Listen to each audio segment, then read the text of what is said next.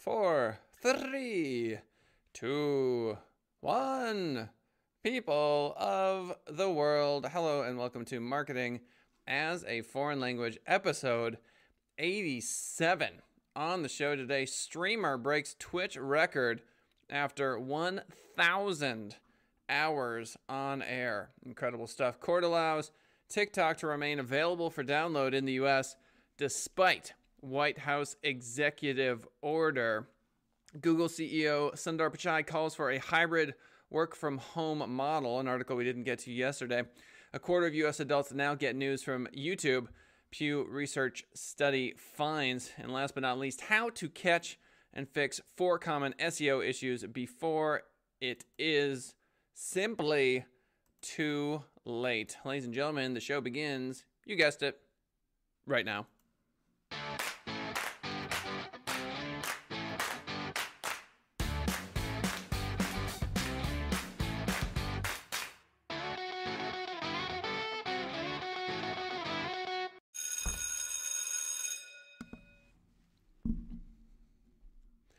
Yep, all links to all descriptions of all articles that we investigate here on the show are right there in the description. If you're joining us for the live show, 10:30 a.m. Pacific Standard Time, why don't you leave a comment? We'd love to hear from you. Streamer breaks Twitch record after 1,000 hours on air. This from Matthew Adler, IGN.com. It seems like every time you turn around, someone is breaking another record on Twitch. Now the record for the longest continuous stream has been eclipsed at over 1,000 hours straight.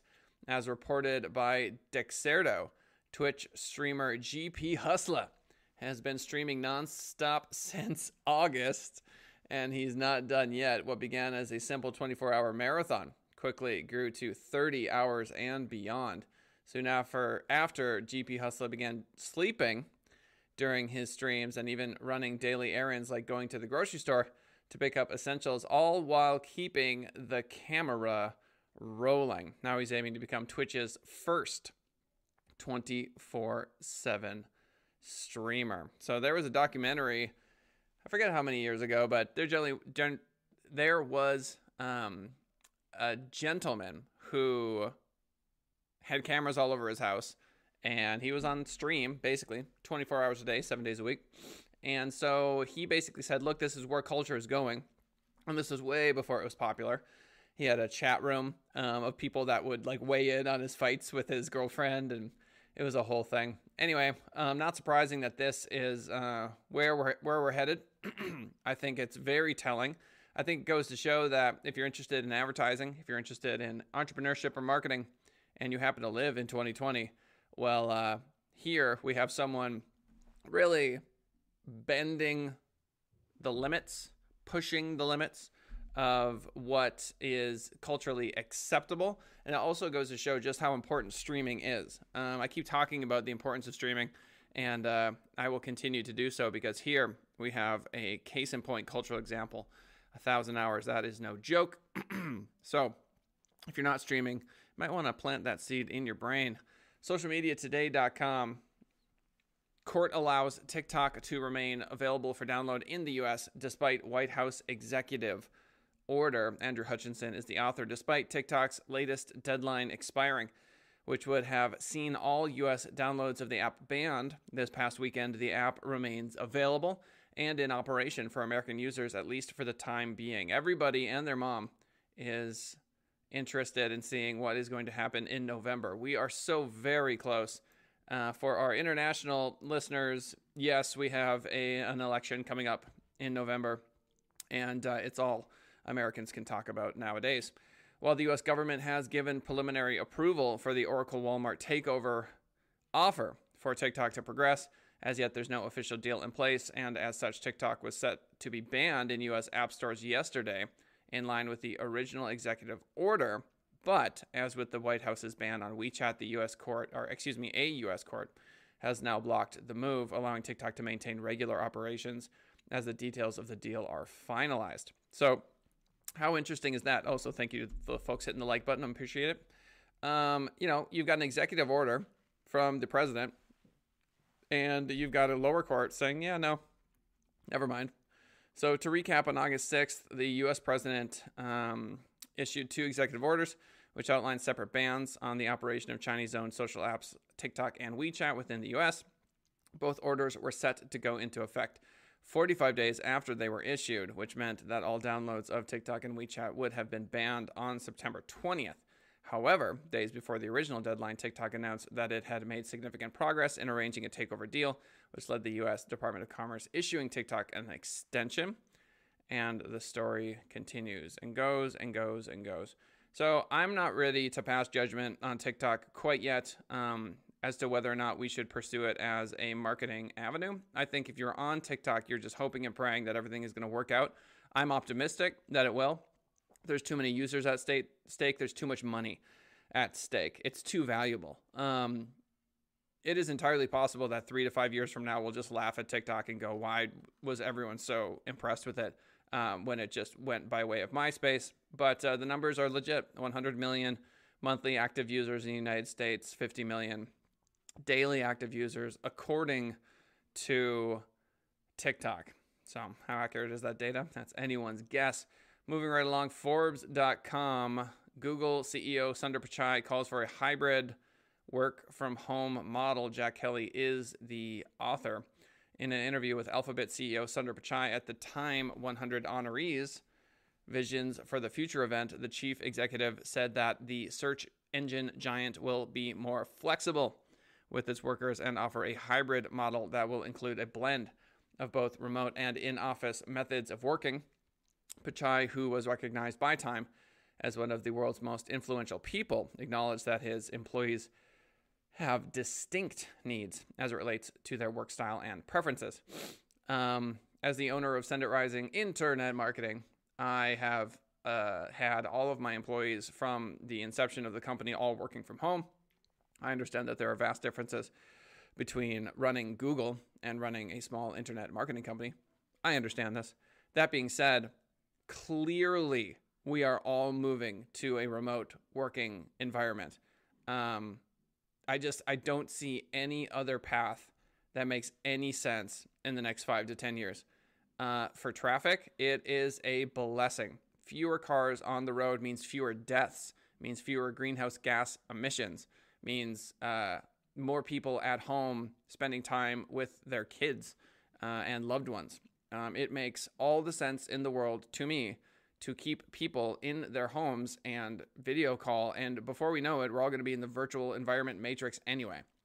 And we're all going to have an avatar anyway. And it's not going to matter if you have a pimple on your head. So I think that Google is behind on this. I think that Facebook is behind on this. And it's because companies like mine are like CPAs or attorneys or folks that run small businesses were way more flexible than these guys. And so we were basically forced in during the coronavirus pandemic, I should say, to go remote. And again, we've been remote for 4 years, so it's not that serious for Send It Rising. But for a lot of companies that simply had never even played this game before, to go remote, I think is really good for everyone. An hour of your life back is glorious.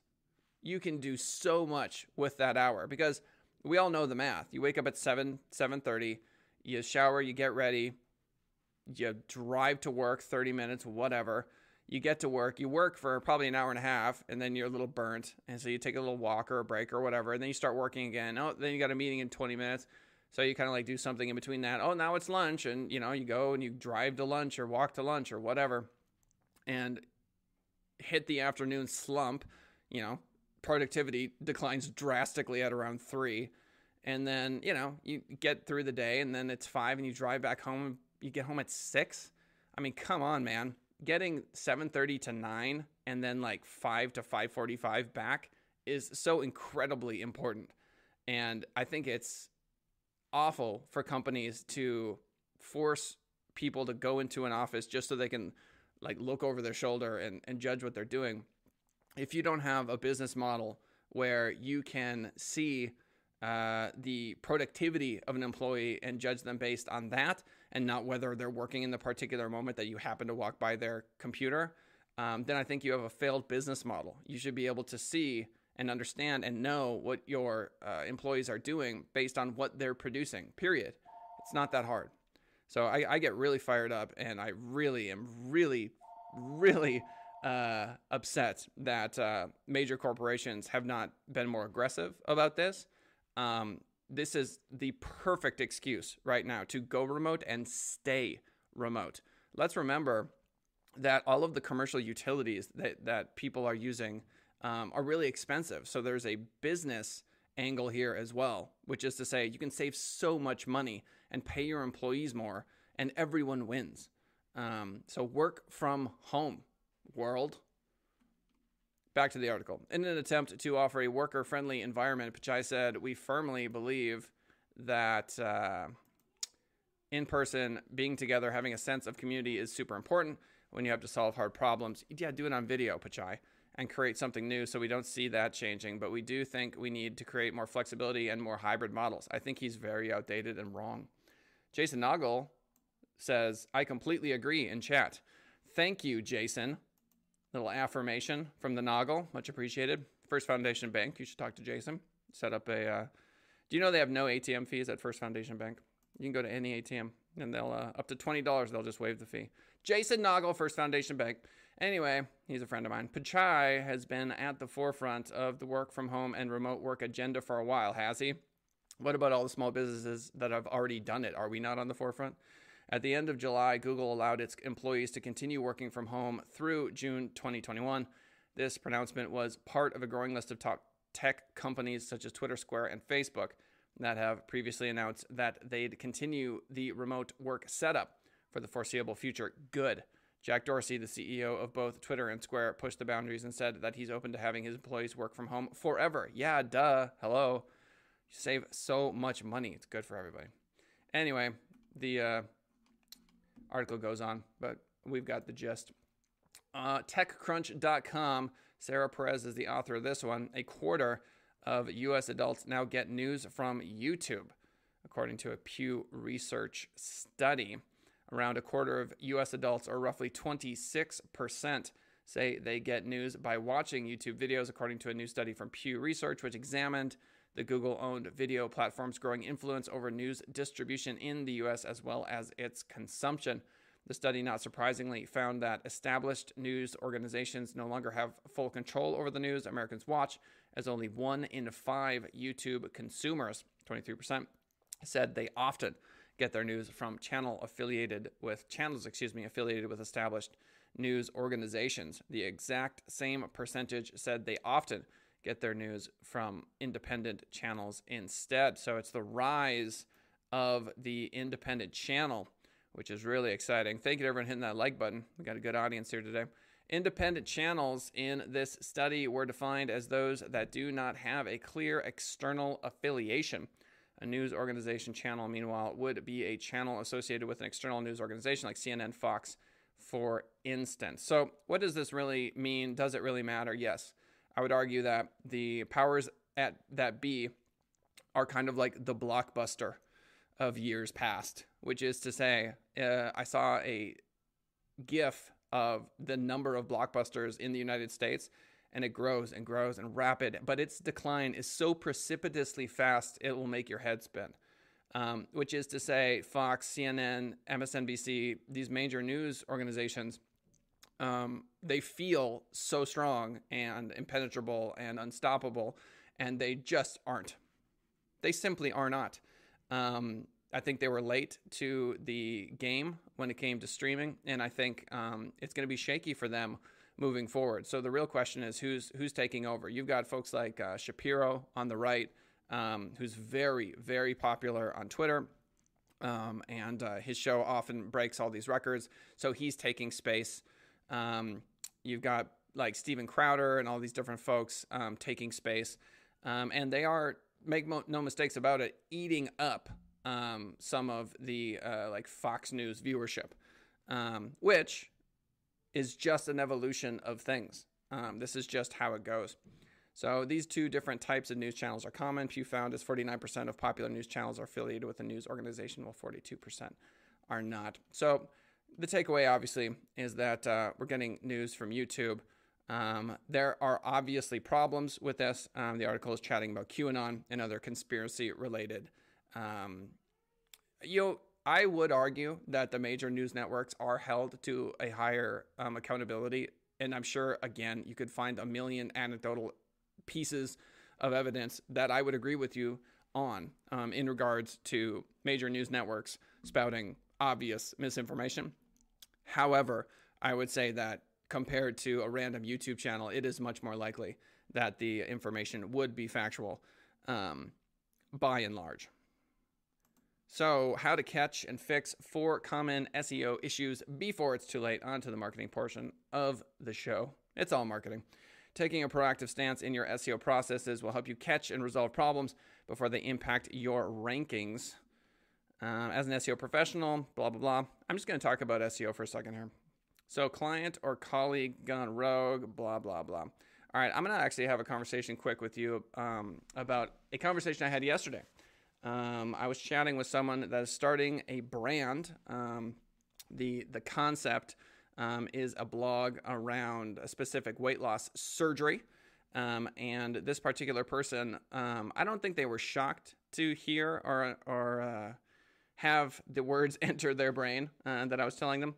It's all about shows, people, in 2020, which is to say, if you are thinking about starting a blog, and you think that just the word alone, just content alone is going to do the trick, it's going to be rough. It's going to be really tricky for you. And a lot of folks out there aren't willing to put their face as the face of the brand. And that's, I think, a mistake in 2020.